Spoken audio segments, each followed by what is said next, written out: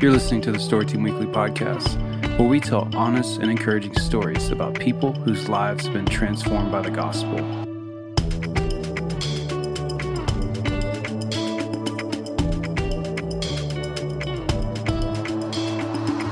I'm Stephen Bush with the Austin Stone Story Team.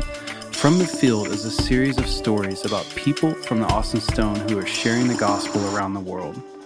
Today we will hear from Janet. During her first few months in the field in Central Asia, she struggled with loneliness, and without the comforts of home, Janet began to see how Jesus is her only hope.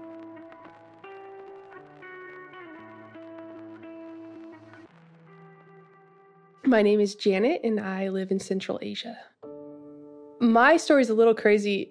So I lived in Austin for 10 years. I was a photographer, had my own photography business. Pretty much built up the perfect life for myself in Austin with the best community and the best church. I just knew as I had built this perfect life, God made it very clear to me one day that that is not what He created me to do. It was clear that God was telling me, you are to go to the unreached now. And I launched 1 year later. Sold my house, sold everything I had, and moved to Central Asia. And that's been 2 years ago now. Everything that I expected when I was moving overseas on a plane and training and being prepared to move flew out the window within 3 months of me being there. I struggled with loneliness quite a bit, and some of the hardest trials I've ever went through happened within 6 months of me being there. I realized my community's not here. I've been in country for 3 months. I can barely get around. I've been with just a little bit of language, and I can't just run to my best friend's house or my community's house or my church and cry with them and figure out a plan. And I remember literally being in my room and just falling to my knees, weeping, saying, God, I don't know what else to do except for I need you to comfort me right now through these hard trials and through being in a place where I don't know anyone or the culture or the language. And all I had was Jesus. And so God has shown me what it's like to really grow in my need for Him and to love Him and to run to Him first. When God had removed all of that from my life and I only had Him, I just remembered thinking all I have is Jesus. He really can fulfill your deepest desires and hearts and needs when no one else can. The country I'm in is a whole different country today. So we're not talking about a tiny country. We're talking about a very large country that's very unreached. The reality is they've never heard the gospel and they don't know a person that knows a person that's heard the gospel. That is a very weird reality to live in. The government is really messed up right now. There's a pride that goes way back in their country. And because of that, I think that Satan has really had his hand on this country for a very long time. It is spiritually dark, dark place.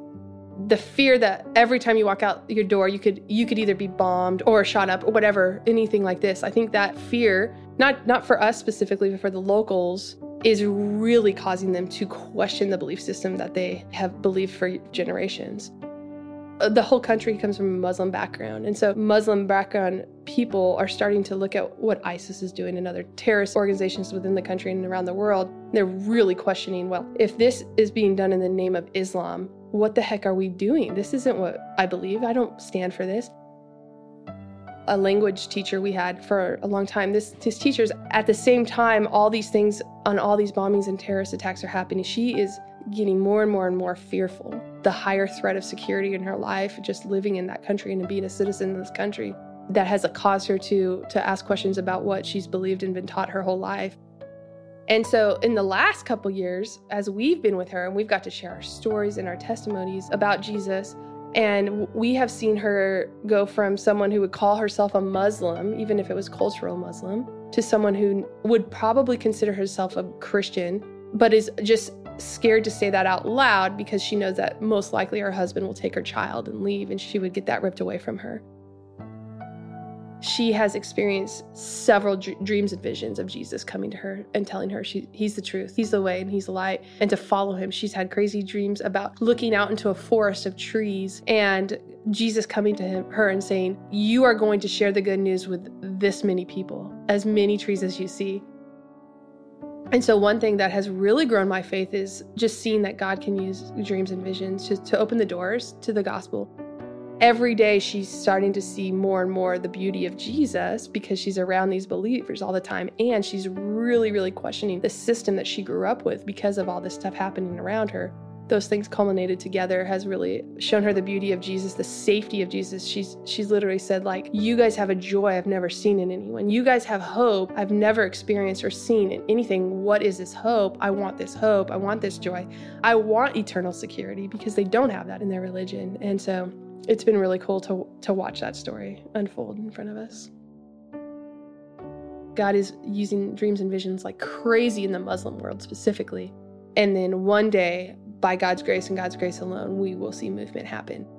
If we can just wrap our heads around this and realize this is how God had set it up to be, there is no doubt going to be movement in my country and in the rest of the world.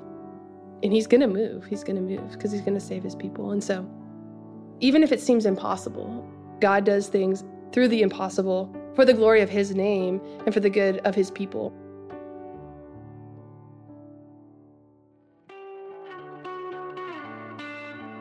Join us next week as we continue our new series, From the Field. We will hear from Joe and Taylor. After serving in their location for only a few months, a tragedy struck their family. Clinging to the gospel for strength, they persevered to stay on the field and now continue serving the people of their region. No matter what great and grand things the Lord has for us, or hard and horrible things he has for us, eternity is what's waiting for us. And I think that more than anything else keeps me going. If you have been moved by this story and feel led to support the work of these goers financially, you can find more information at austinstone.org/send. The Austin Stone Story Team is a ministry of the Austin Stone Community Church. You can find more of our stories at austinstone.org/stories. Thank you for listening to the Story Team Weekly podcast. We will see you next week.